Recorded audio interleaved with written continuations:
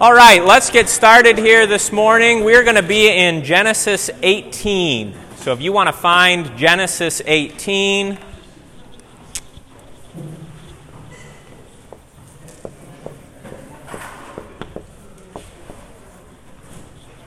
that is where we will, at least at some point, we will read out of Genesis 18. We'll probably bounce around a little bit, but we're going to start there. We do have a couple of visitors with us this morning who I'll introduce, because if I don't, then I don't know how he'll introduce me. Tim and Deb Cross are here on a 13-week traveling nurse position for Deb. They're from Michigan, so you know they're good. I worked I worked 2 summers on the Buildings and Grounds Committee at Concordia Ann Arbor, so I worked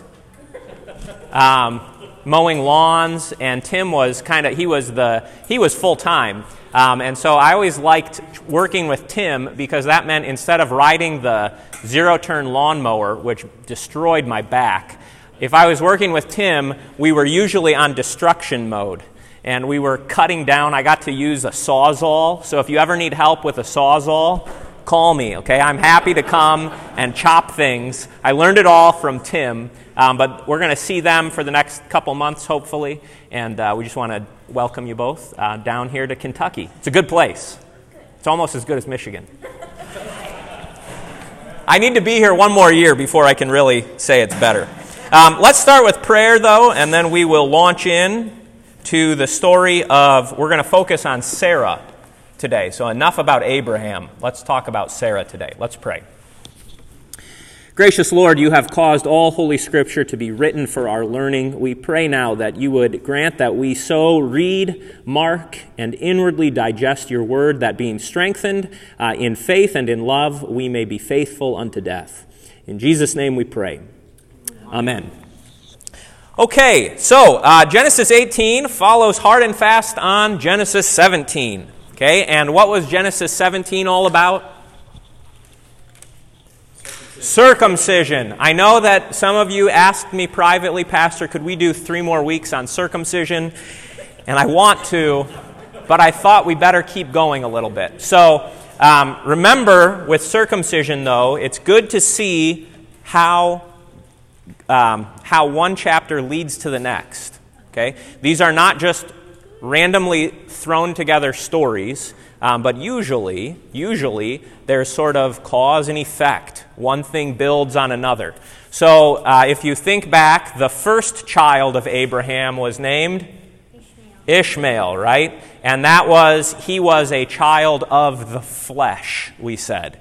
The arrangement was Sarah, and you know, there's something good in what Sarah was wanting. I know it's strange. Those of you who are ladies, you would never suggest to your husbands, why don't you take another wife, right? But her desire was to see the child of promise come into the world, okay? And so Sarah arranges with Abraham for Hagar to become Abraham's wife, kind of a surrogacy situation, and Ishmael is the son, okay? And for how long was Ishmael the son?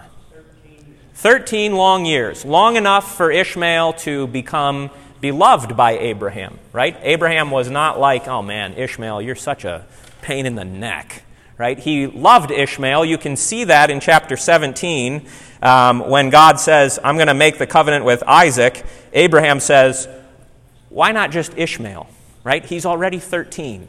He's ready to be a man, okay? But God says, nope, it's going to be Isaac. All right, and so we have this replacement going on. Ishmael is going to be replaced by Isaac. The younger son replaces the older one. Where else do we see that in the Bible? That's a common occurrence. The younger replaces the older. What do you think, Jacob? Jacob and Esau, right? This is Jacob's favorite story. Remember, Rebecca is pregnant. Is it Rebecca or Rachel? It's Rebecca. Rebecca is pregnant. She has these twins in her womb, and they're struggling in the womb. They're wrestling. Jacob was always wrestling. And the Lord says to her, the older will serve the younger. And so when they're born, there's this heavy emphasis on who comes first. Esau, he's the older one, but the older will serve the younger. Where else do we see a younger son replace an older son? Judah and Reuben. Judah and Reuben, right. So Jacob's sons, Israel's son, the firstborn is Reuben. And Reuben is, of course, he had a couple wives too, right? So we're not quite so sure about that either. But the first son was Reuben. And what number was Judah? Number 3. It was Reuben, Simeon, Levi, and then finally, Judah is the youngest son of Leah. Remember that story? There's so many good stories in Genesis. Jacob serves 7 years because he wants Rebekah. Right, Jason? Did I say Jason or did I say Jacob? Jacob serves 7 years for Rebekah, and then he wakes up in the morning, and instead of Rebekah, who does he find? Leah. Another one of those deeply weird. The Bible is full of weird stuff. And that's good. That makes us scratch our heads and ask a lot of questions, right? But in any case, Judah replaces Reuben. Okay, so we've got Jacob replaces Esau, Judah replaces Reuben. Where else do we see younger replacing older? Ephraim and Manasseh. Yes, when Joseph blesses his sons, or when Jacob brings his sons to be blessed by Jacob, remember Joseph has twins. Right? Are they twins? I think they're just brothers. They're either brothers or twins. And he brings his sons up to his father, and he thinks his dad is going to, put the right hand on this one and the left hand on this one. And at the last minute, Jacob pulls the old switcheroo, right? And he gives the right hand blessing, the good blessing, to the younger instead of the older. Manasseh gets a double portion, twice as much of a blessing. What else, though? There's more. Todd, where else? Very good, right? Remember the story with Samuel? The first son comes by, and Samuel says, "This must be look how handsome he is. He's so tall. He's so strong," right? And the Lord says, "Not this one." And 7 of Jesse's sons go by, and then finally, where's David? He's not even in the room, right? So the forgotten son, the last son, the runt of the litter, replaces the first son. Where else? Seth replaces probably Abel, right? But he also replaces Cain. Where else? Joseph, to some degree. Yes, Joseph was the youngest when his brothers sold him into slavery. You kind of get the impression that it's everywhere. And if it's everywhere, then it's got to be about who's the most important person in the Bible? Jesus, okay? So in what way is Jesus the younger son who replaces the older? How does that work? Because it's got to. If this really is a biblical theme, Jesus has to fit into it.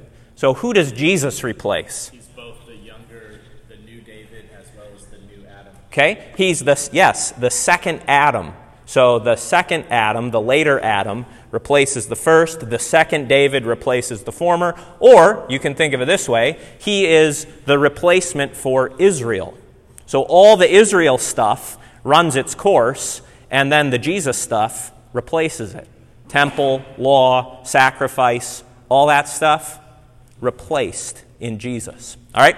So that's what we're going to see here with Isaac. So go to Genesis 18, and before I get off on another track here, let's actually read so that we get through something this morning. And don't just talk about themes. We want to get the actual text. Who will read for us 18, 1 through 8? Go ahead, Ben, nice and loud. And the Lord appeared to him by the oaks of Mamre, as he sat at the door of his tent in the heat of the day. He lifted up his eyes and looked, and behold, 3 men were standing in front of him. When he saw them, he ran from the tent door to meet them, and bowed himself to the earth, and said, O Lord, if I have found favor in your sight, do not pass by your servant. Let a little water be brought, and wash your feet, and rest yourselves under the tree. while I bring a morsel of bread, that you may refresh yourselves, and after that you may pass on, since you have come to your servant. So they said, do as you have said. And Abraham went quickly into the tent to Sarah and said, quick, 3 seahs of fine flour, knead it and make cakes. And Abraham ran to the herd and took a calf, tender and young and good, and gave it to a young man who prepared it quickly. Then he took curds and milk and the calf that he had prepared, and set it before them, and he stood by them under the tree while they ate. Okay, what is familiar to us here? We've got some familiar things. Adam, what have we seen before? Oaks of Mamre. Yeah, Abraham likes living by oak trees, right? We saw this with his previous altars. It seems that wherever he goes, he sets up shop by a big old oak tree. Okay, this is a new one, the Oaks of Mamre, but we saw it at, I think, Hebron and Bethel. Abraham's always setting up shop under the oak tree. And let's just remember real quick, what's the symbolism of a big old oak tree? Why does Abraham like trees so much? Okay, a tree conveys strength. It's tall, it's big, it's strong. What else? It reaches up to heaven. And Okay, one thing at a time. It reaches up into heaven, okay? So when you think of a tree, you can think of a ladder. The tree is the ladder from earth up to heaven, or you can think of it the other way around. It's the ladder from heaven down to earth. Now picture in your mind here a big old tree. You've got the skinny trunk, and up at the top of the tree, which symbolically is up in the heavens, what happens when that trunk gets up to the top? Does it stay skinny? It branches out. So you've got earth going up, and then you've got the big old glorious sky, the big heaven up above. So even just in the shape of the tree, you've got a picture of heaven and earth joined together. The glory of heaven represented by all the leaves and the big cloud of the tree all around. Why is heaven cloudy, by the way? Why a bunch of leaves and a bunch of clouds and smoke? Why is heaven smoky? So you can't see what's going on in there? Okay. What else might be the reason? Because it also says that heaven is a place of light, right? God dwells in unapproachable light. So it's not necessarily that things need to be hidden, but think of what the leaves on the tree might represent. Think of how many leaves would be on a big old oak tree. A whole lot. What's there a whole lot of in heaven? Clouds. Saints and angels. So the angelic wings are like the leaves of the tree. And this is why the glory cloud it looks like a really busy place. Heaven is a busy place. There's a whole bunch of angels and wings beating their wings around. That's why when the wind is blowing, you just turn off the TV and go outside and watch the leaves flutter in the breeze, and you can think St. Michael, St. Raphael, all the saints, right? Turn off the TV. Well, look at the trees. Okay, what else in this story here, or what else with trees? Anything else we want to say about trees? You didn't know that this was actually Arbor Day, did you? What else with trees? We got the ladder from heaven to earth, and lo and behold, what happens at the tree? It's not an empty ladder, is it? Who uses the ladder? The Lord. The Lord appears. He climbs on down, so to speak. Now, I'm not saying that he literally climbed down the tree, but that's the symbolic picture here. That's the significance of the tree. God appears at the tree. And it's a strange appearance, isn't it? Because there's 3 people. There's 3 men, it says. Look at verse 2. He lifted up his eyes and looked, and behold, 3 dudes showed up at the door. Now, it doesn't say God appeared. In other instances, it says God appeared to Abraham, and he immediately knew it. Here, you have God's appearance to Abraham, but his appearance is, how should we put it? In flesh. It's in flesh. It's cloaked. I like that. It's cloaked. There's something hidden about this. And yet Abraham, he doesn't have to scratch his head and say, have I seen you before? Did I work with you? Abraham recognizes him right away. He sees him and he says, quick! Don't pass by. Come into my house. Right? If the Lord appears, you want him to come in. Okay? So Abraham shows him some good old some southern hospitality here. Right? Now, we don't have any reference to a time span. So when we read chapter 18, since there's a chapter break there, we kind of assume something, don't we? We assume that a whole bunch of time has passed. But there's actually no mention of how long here it's been since Abraham had the Lord appear to him for circumcision and this day when God appears. It's kind of like that whole question, how long was it before Adam and Eve ate of the tree? There's two possible answers, right? The first one is that they lived in the garden for who knows how long. They were just doing what they were supposed to do, eating from the tree of life, not eating from the tree of the knowledge of good and evil. And maybe that went on for, I don't know, how long? 3 months? 2,000 years, right? I think it's unlikely that any time passed by. I think the very first Sabbath day, the seventh day, is the day that Adam said, or Eve, I guess, right? Let's eat.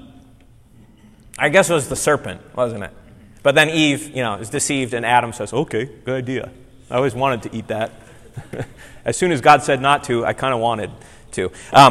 So let's assume here that very little time has passed. Why is Abraham sitting down in the heat of the day then? What has just happened to him, if this theory I'm proposing to you is correct? He just got circumcised, and it takes a little time to recover. Okay? So and this is what I mean by seeing the connection between one event and the next. The cutting off of the flesh prepares Abraham now to interact with God. When the flesh is cut off, when the flesh is done away with, now you're ready to come into contact with the Lord. Right? And what's different about this appearance of the Lord versus maybe some of the previous ones? It's not a vision. It's not a vision, is it? Nobody's sleeping here. Remember back in chapter 15, Abraham, God put him into this super deep sleep, and he had this, and it's great to have a vision, but now I see him with my waking eyes. He's in person. Yes? First time God ever appears as a human. Yeah, we don't know. We don't get a description of God's appearance except, that flaming fire pot, whatever that looked like, back in chapter 15. He said this is the first time he appears as a human, did you say? As a person. And I think there's something to that. God's appearances to Abraham are getting more and more solid, you might say. More and more descriptive, yes. Jacob, what else? Also, that's kind of foreshadowing that Jesus is going to come down as a human. Yeah, so all of these, Jacob said there's sort of a foreshadowing, which is a great word, the foreshadowing of the coming of Jesus. So in the book of Hebrews, it says that in many and various ways, God spoke to his people of old by the prophets. And I think it's later in Hebrews, might be Colossians. It says the Old Testament was a shadow of things that are to come. So think of my shadow. If the light is behind me and my shadow is on the floor, you can see something of my shape, right? You can see, he's got 10 fingers. Right? But shadows are also always a little bit distorted, aren't they? You can't really get a good, you sort of see the shape of things, but you're not quite sure. That's the Old Testament. It's shadowy. So the Lord appears here to Abraham, and, there's 3 guys, but only one of them is the Lord, and we'll look at these other 2 in a minute, but it's very shadowy. And then when Jesus comes, the shadow, it's like I step into the room and you say, I don't need to look at the shadow anymore. Now I can look right at your face. Okay, now I saw your face, Pastor. Let's go back to the shadow. Yes? It just strikes me that this has something to do with why the Jews reject Jesus. I mean, they had ideas of what he was going to be, and he didn't fulfill their expectations. And then we, the Goyim, are the ones who accept him. Yeah, and I mean, it's not all Israel. It wasn't in mass. Nobody accepted him, right? But you are right. On the whole, by and large, the Jews said, this is not the Messiah we wanted. That's not what I thought. You know, when I looked at the shadows, I thought when the Messiah came, he would be a little more impressive, or he would be different than Jesus. And now Jesus appears, and I'm not so sure about it. Okay? Let's talk about the meal here. Okay? So look what Abraham says to these three visitors. "O Lord," he says, and you notice something probably in your text, the Lord there is not all capital letters. Have you ever noticed that in your Bible? Sometimes it's all caps, Lord. This one is lowercase O-R-D. So the word behind the translation is just, you could translate this as my master. We hear Lord and we immediately think that's a divine title. Okay? But sometimes in the Bible, and oftentimes it is, but your Bibles will give you a hint of this.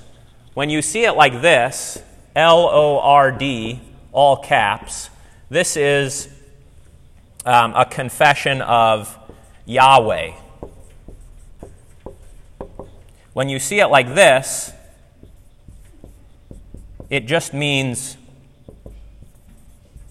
master. Okay? Why Yahweh? What's Yahweh go back to? I am who I am, right? When Moses asks, "What is your name?" the Lord didn't say, "The Lord, don't you know?" He said, "I am who I am." And in Hebrew, that comes out as Yahweh. Everybody say Yahweh. Yahweh. Okay. So you learned your Hebrew for the day. Whenever the Jews would come to that word, they were afraid to say it out loud. Why? Power of God. They might accidentally use it in a vain manner. Yeah. Think of the way, that we don't, those of you who are elders, I still feel this way. When I'm holding the bread and the wine, I'm a little bit nervous. What if I drop this? What if I spill it? Right? Holy things are special. They're important. And you don't want to misuse them. So the Jews came up with this idea, okay, every time we come across the word Yahweh, instead of actually saying that holy special name, we're going to substitute a word for it. Messiah. No, they didn't say Messiah. They said, instead of saying Yahweh, they would say Adonai. Adonai means master or Lord. And this is actually, this kind of convoluted, but how many of you remember growing up talking about Jehovah? Did you ever talk about Jehovah? Some of our hymns still sing the Lord's name as Jehovah. That is a combination of Yahweh and Adonai. Okay, so it's sort of it's an odd combination. The idea is we don't want to say Yahweh because it's so holy. So we'll say the consonants of Yahweh, Yah-ho-wah, but we'll use the vowels of Adonai, A-O, Jah-ho-vah. Okay? I know it sounds convoluted, and it is. The point here is they wanted to reverence the name, and so they just didn't say it. Now, is that a good reason? What do you think? You be the critic. Is there something good about that, or is it completely just say the name? It's good and bad. There's honor, but there's also almost rejecting. Yeah, a little bit, right? God, just like Jesus knows that the bread might get dropped and the wine might get spilled, and he doesn't therefore say, better not ever use it, right? He says, I know that this could result in a spill. I know that the name might get misused. He still said, my name is Yahweh. Use that. Right?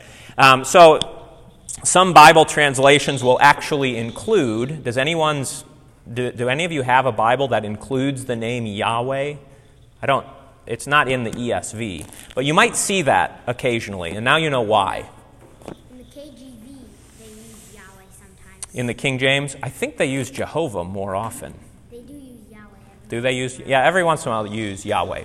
But it's become so sort of ingrained that I think at this point, trying to get back to using Yahweh would feel pretty stilted. It would feel odd. And also, there's this other thing that happened between the time God gave his name as Yahweh and the time that we live in. What else happened between that time and this time? Yeah, Jesus came. And when he said, go and make disciples, he said, baptize them in the name of Father, Son, and Holy Spirit. So we don't it's not a big deal to use Yahweh or Jehovah or Lord. I just want you to know what's behind that. Okay? Yes, Mike? Yes, the footnote in this Bible says, lowercase, the Son of God. This one?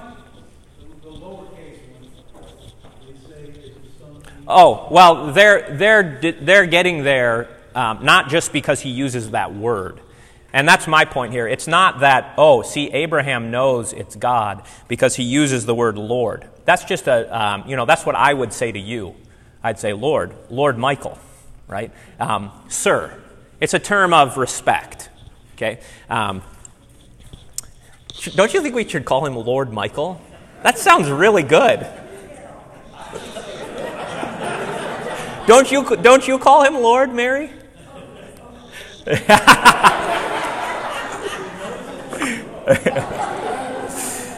Okay, so we've got the title, Lord, okay? And he invites him in. If I have found favor in your sight, don't pass by your servant. Let a little water be brought, wash your feet, rest yourselves under the tree. So he's speaking to 1 and 3 at the same time. There's a singular and plural going on here. We'll talk about that in a second. And what's Abraham going to do for him? I'm going to bring a morsel of bread that you may refresh yourselves, and after that you may pass on, since you have come to your servant. So they said, do as you have said. Who said that? They. Did one of them say it, or did all 3 of them say it? One of them. You think just one? Anybody think they all spoke in unison? Jacob and Jason have to have it out afterwards. We don't really know, but it does. The text says they. So whether one spoke for all or they all spoke as one, you get this 3 in 1 and 1 in 3 sort of shadow going on here. Okay? Now, Abraham went quickly into the tent to Sarah and said, quick, 3 seahs of flour, knead it, and make cakes. Then he ran, right? He's just been circumcised, but he runs out to the herd, took a calf, gave it to a young man who prepared it, how? Quickly. Why is he in haste? I want to do my best. Yeah, he doesn't want the Lord to pass by. You do it as quick as you can. You don't drag your feet if God is at your table. You do it all, you get it, you want to sit down with him. And So much for the morsel of bread, right? well, Sarah's quickly making the morsel of bread, and Abraham's quickly putting together some meat now. I guess that's your point, isn't it? And then he took curds and milk. Now, what do you have to have in order to make curds? Does anybody make their own curds? You need a cow, you need whey, you need thyme, and you probably need lots of milk, right? Now, maybe I'm way off base here, but if Abraham was a poor man, shaking up the milk to make the curds, that's what you do if you have more milk than you know what to do with, right? Well, we've got all this extra milk around here, and what do we do with it? Well, let's make it into some curds, okay? And so Abraham is a well-to-do man. And when the Lord is at his table, here's maybe the take-home point, he doesn't serve him junk.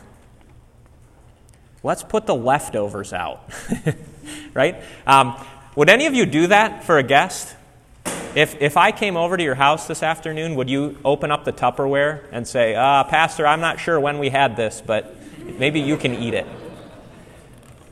Abraham is doing it all quickly, but my point here is he's doing the best. He's giving this visitor the best he's got as fast as possible. This is a great picture of hospitality.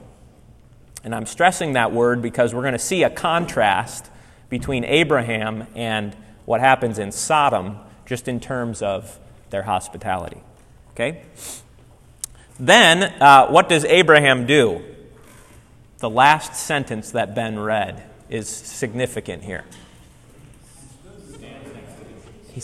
He stood next to him. Now, okay, picture pastor coming over to your house. Okay, you quickly put together a really good meal. What are you going to do when you serve it to me? Join you. You're going to join me, right? Because we're equals, even though I'm a pastor, right? We share a common status. Okay, what's the significance of Abraham standing and watching? He's the servant, and these guests, he thinks, Abraham is convinced here, nothing's been said, nothing's explicitly been said, but everything Abraham's doing indicates this guy is more important than me. This guy and his entourage, these three, are my masters. And I don't sit down with him until he says, come and eat with me. Okay? And this business of standing, not sitting before the Lord, you know who else never got to sit down when they were on duty at the Lord's table? Who else serves at the Lord's table in the Old Testament? The priests. That's their job. They're holy chefs, right? Think about what a priest is doing all day long. Chop, chop, chop, chop. Put it in the fire. Put some bread over here. Put some wine over here. They're like waiters and chefs and sous chefs. They're God's chefs. But they're never allowed to sit down at the table until they go off duty. Okay? What does Jesus do when he institutes a meal? He reclines with the disciples, right? So this standing is the Old Testament. We get to actually sit with Jesus. He says, hey, pull up a chair. You know, it's really great that you put your offerings on the altar. I see you and I raise you, right? Here's some bread and wine. Here's my body and blood. Yes? Well, I think it's natural for us in our era and as Christians to look at the priests, and at least especially when we're young, we think of them almost like pastors. Yeah. But there are so many things they do that pastors don't do, and I'm not even sure, did they leave? You had rabbis, but that was the Jewish era as opposed to the Israelite era. Did they preach? Did they do those kinds of things? Yeah, it's a good question. I don't get the impression that the temple was a place for preaching. I'm sure there was some instruction going on. That's odd to us because the church to us is our temple. Right. The temple is the place for sacrifice. The temple is the place for ritual. Okay? And it's not that the synagogue wasn't, I'm sure it was very ritualized too. Most of our service of the word, I know Paul will tell you the story here in a minute, but if you go to Temple Israel, you would say, man, that seems like just what we do, except we read the gospel and they read Moses. So it's not that the synagogue was not ritualized, but that was really the place for preaching and teaching. The priests taught by what they did. It was instruction by doing, which is in some ways the better way to teach somebody, right? Caleb, how do you teach your sons how to play baseball? You show them, right? You don't say, all right, now fill out this test, read this book. You say, you put your fingers on the laces like this, you reach back, further, right? You pull their hands back. That's what the priests were doing. So you bring your animals to be sacrificed, and the priest says, okay, lean on the animal here. Put all your weight on it. Put your hands on the head. Like this, right here. Really lean on it, as if it was you. Now go kill it. Not like that. Cut it right here. Not there. Cut it right here. And so it's pedagogy by action. Okay, the rabbis or the Levites are the ones out in the synagogue saying, now open your Bibles, we're going to read, we're going to talk about chiasms, right? That's the Levites. The priests are just, let's do it. And the ritual teaches. You teach by doing. You learn by what you do. Hey, you said I would say this, so. Yes, go for it. I set him up. And I've always been interested in other denominations because I grew up in this one, and all through school, people, oh, you're Catholic. No, we're not. And so I thought I want to go visit these different churches and see what's similar and what's different. And I thought, well, I'll throw it to the class. We went, and I cheated a little. We started at the Jewish temple, and then we went to all these other ones. But it was really interesting. We went on, I think it was Rosh Hashanah, I think it was the Jewish New Year in the fall. Correct. And every old Jewish person was there. And they actually had a female rabbi, and she was a rabbinical student. Mike and Mary went. Jim, did you guys know something? No. But anyway, it was great. She had a little homily that was about the length of our sermons. She talked about the butterfly. Afterwards, you wouldn't believe it. They had a spread for us, you know, I mean, the food and so on. We're all talking. And of course, I had to ask questions. And we told her that the butterfly was a symbol of rebirth in Christianity. She didn't know that. And understand, I'm not putting her down, but it just blew me away. Sure. How little she knew about Christianity. And Chuck and I have a friend who played trivia with, dearly Jewish, and whenever the name of Jesus comes up, or the idea of Jesus, he's like, your guy.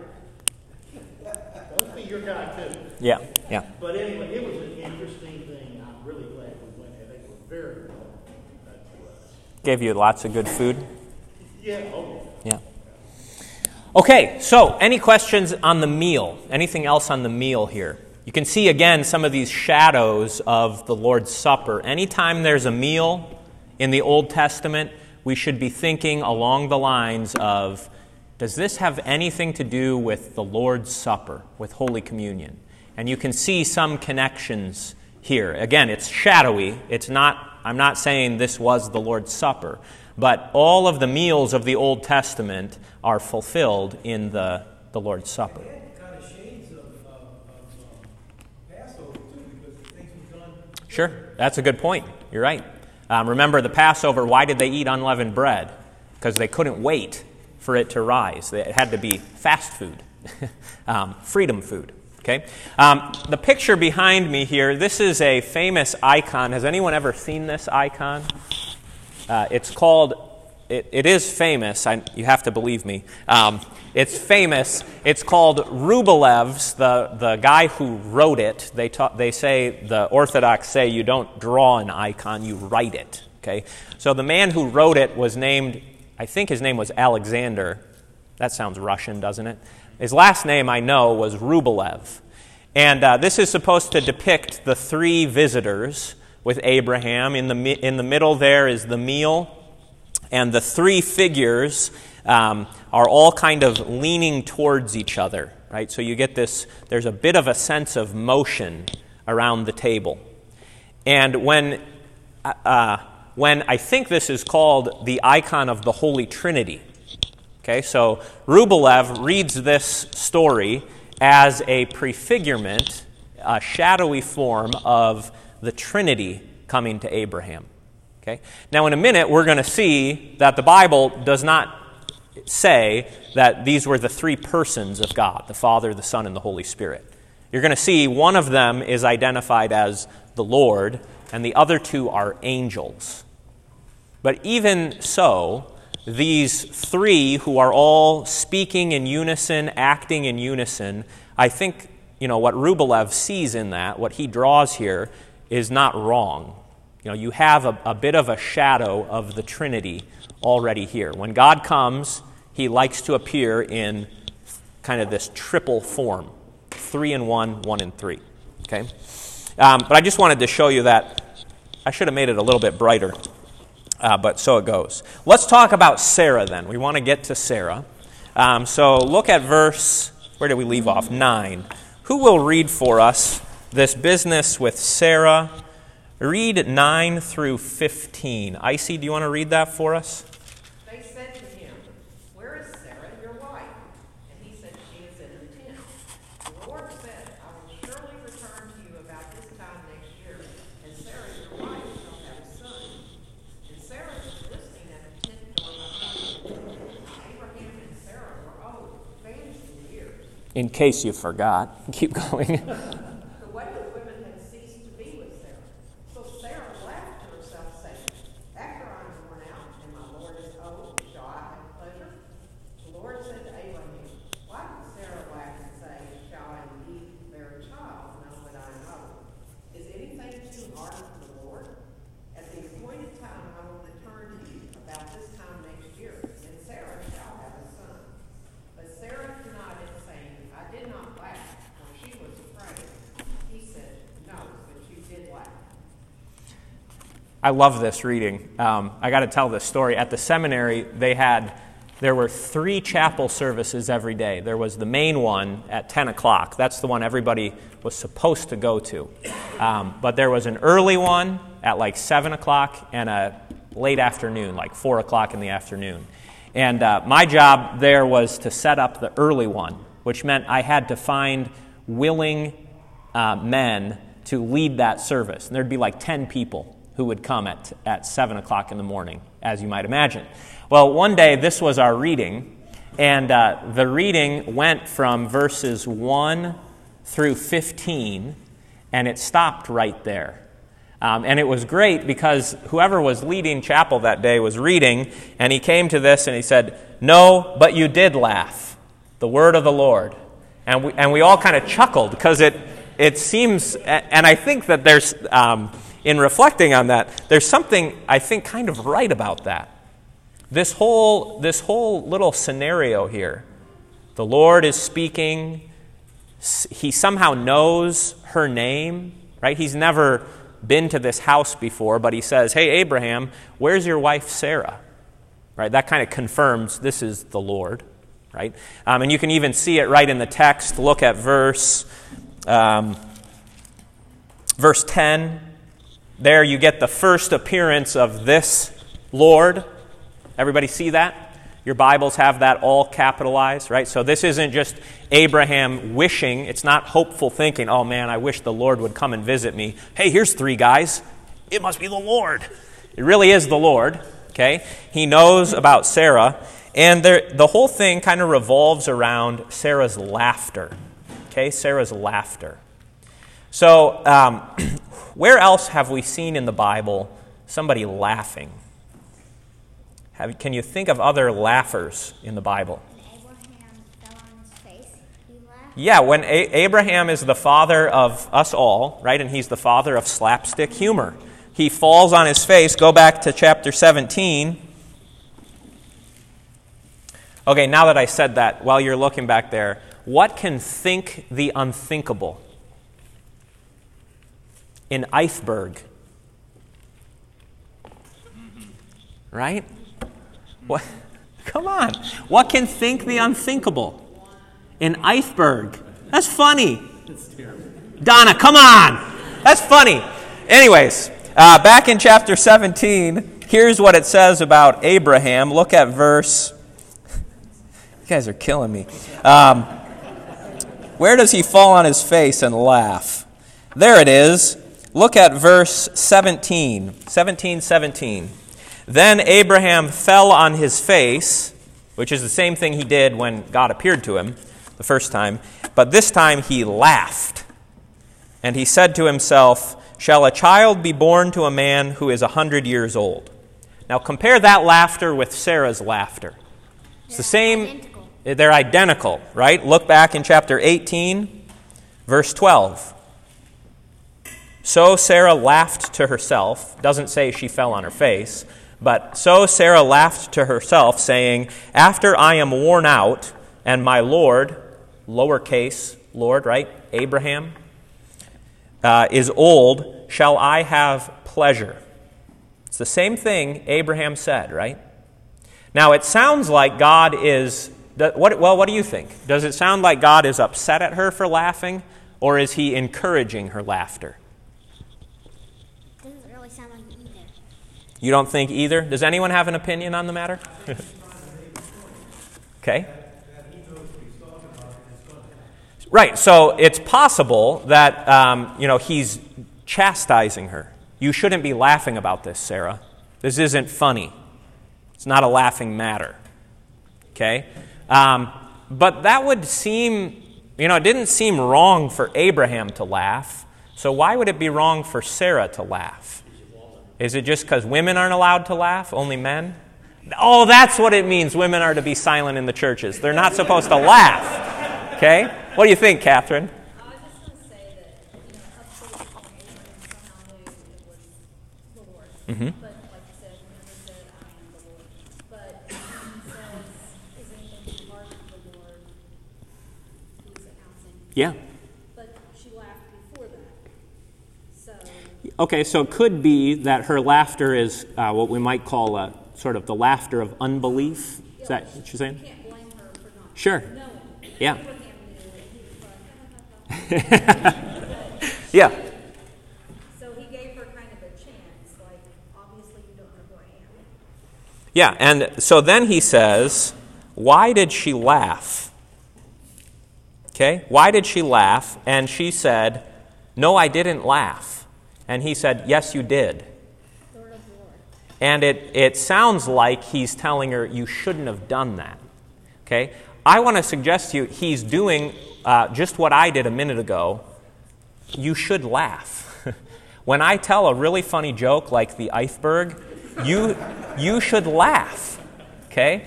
We didn't understand that, like she didn't understand. Well, that's right. And so what God is doing here, what I think, it could have gone differently. He could have said, why did Sarah laugh? Think of how she could have answered. She could have said, well, because you're going to give me pleasure in my old age. You're going to give me a son. I thought I was old and worn out, and Abraham is, like Paul says, as good as dead, and now you're telling us that we're going to have a son. This is funny. Laughing. This is worth laughing about, okay? And, we say things often like, God has a sense of humor, right? When little jokes get played on us, your plans don't work out, but it works out better than you thought. Have you ever said this? God must have a sense of humor, right? I think he does.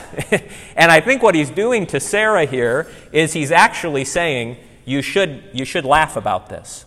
This should be a cause of joy, right? The birth of the son of promise, the miraculous birth of Isaac as one coming from the dead. Abraham's dead body, Sarah's dead womb. Here comes life out of death. That is something that you can laugh about. Yes, Mona.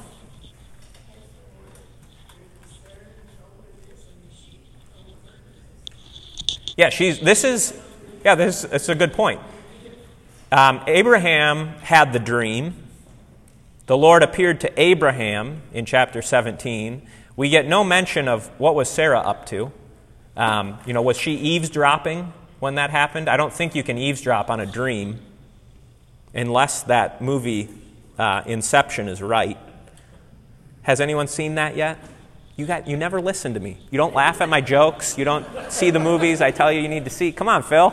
Okay? But this is a good point. Mona's point is right on. This is kind of the first time that she's hearing for herself. Now, I'm sure Abraham told her, listen to this dream, dear. This is awesome.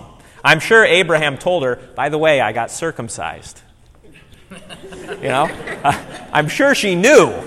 Okay? But you're right, this is the first time she's hearing it for herself.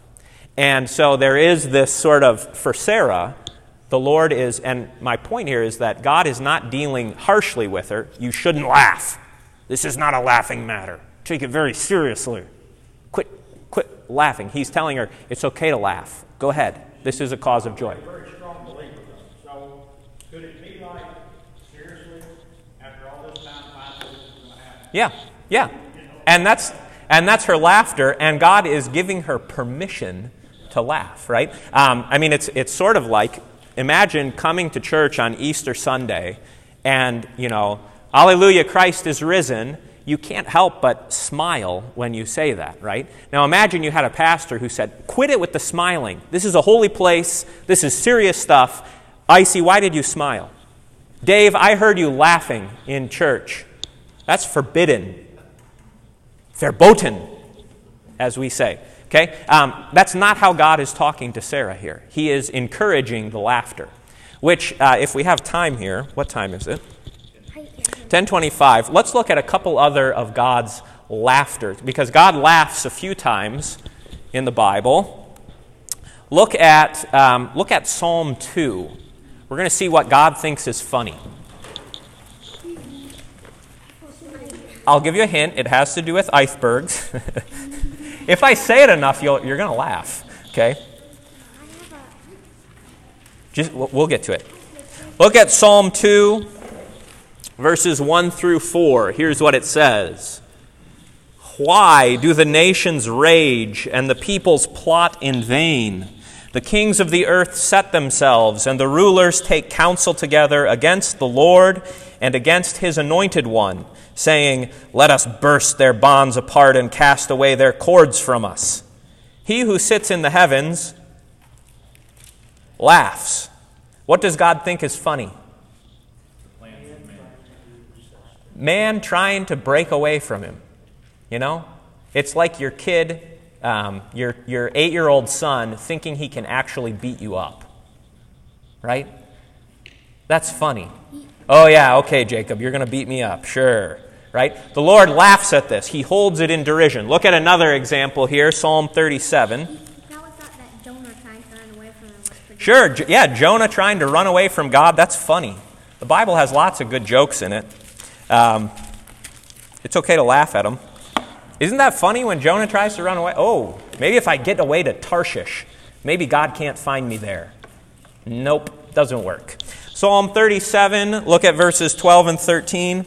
The wicked plots against the righteous and gnashes his teeth at him. But the Lord laughs at the wicked, for he sees that his day is coming. Trying to think of a good movie reference, but I don't watch many movies except when my daughters want to watch Disney movies. You can see in Disney, the bad guys fall coming a mile away, can't you? Right? You know that Scar, we just watched The Lion King. You know that Scar is doomed. It's not going to work out for him, is it? But he thinks it is.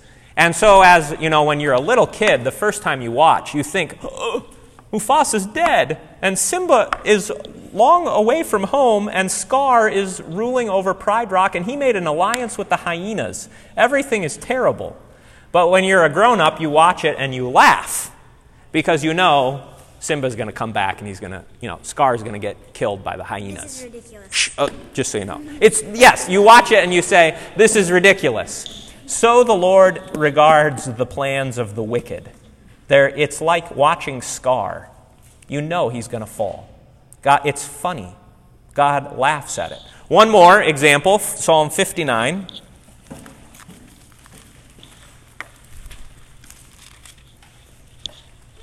Verses 6 through 8. Each evening they, the enemies, come back, howling like dogs and prowling about the city. There they are, bellowing with their mouths, with swords in their lips. For who, they think, will hear us? But you, O Lord, laugh at them. You hold all the nations in derision. Okay? So the Lord laughs at the bad guys. He laughs at their plans. He knows that they're going to come to nothing. And that laughter is contagious. So look at the next one. We laugh with the Lord. Go to Psalm 52.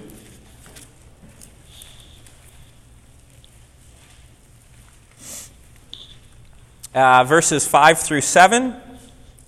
He's just gotten done praying about, there's all my enemies are trying to hunt me down, trying to take me down. But God will break you down forever. He will snatch and tear you from your tent. He will uproot you from the land of the living. The righteous shall see and fear and shall laugh at their enemies, saying, see the man who would not make God his refuge, but trusted in the abundance of his riches and sought refuge in his own destruction.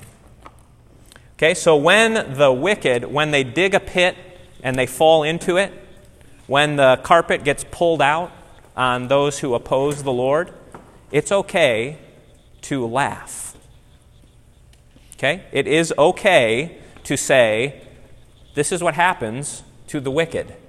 I don't want to be like that. I'm glad that the Lord delivers us from the wicked. I know that might sound harsh, doesn't it? We recoil a little bit. I know I do when I first think of this. But you see it again and again in the Bible when the plans of the enemy are set straight, when justice comes out, it is a cause of joy. What's the best example of this? When did the nations rage and the people plot together with a vain thing? When did they say, let us cast the Lord off? Crucifixion. Herod and Pilate came together and became friends that day. And they crucified Jesus, and they buried him, and Pilate sealed up the tomb, and they thought,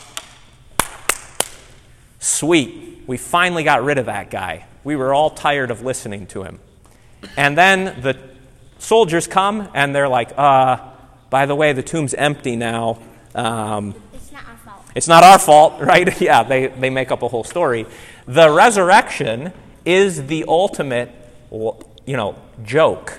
The resurrection is the ultimate twist. It's the turn from the plans of the wicked resulting in the good, the deliverance of the Lord. And that's why we laugh on Easter. The devil's plans have all come unglued. The plans of the wicked have all failed. Okay? Now, when you're going through it, when you're suffering the attacks of wicked plans, it's hard to laugh. But when you come out of it, yeah, it's a good thing to laugh. Okay? Questions on this? Or Mary, you had your hand up. I was just thinking about laughing. I know it's not laughed at, but it's not religion. I never hear religion is laughing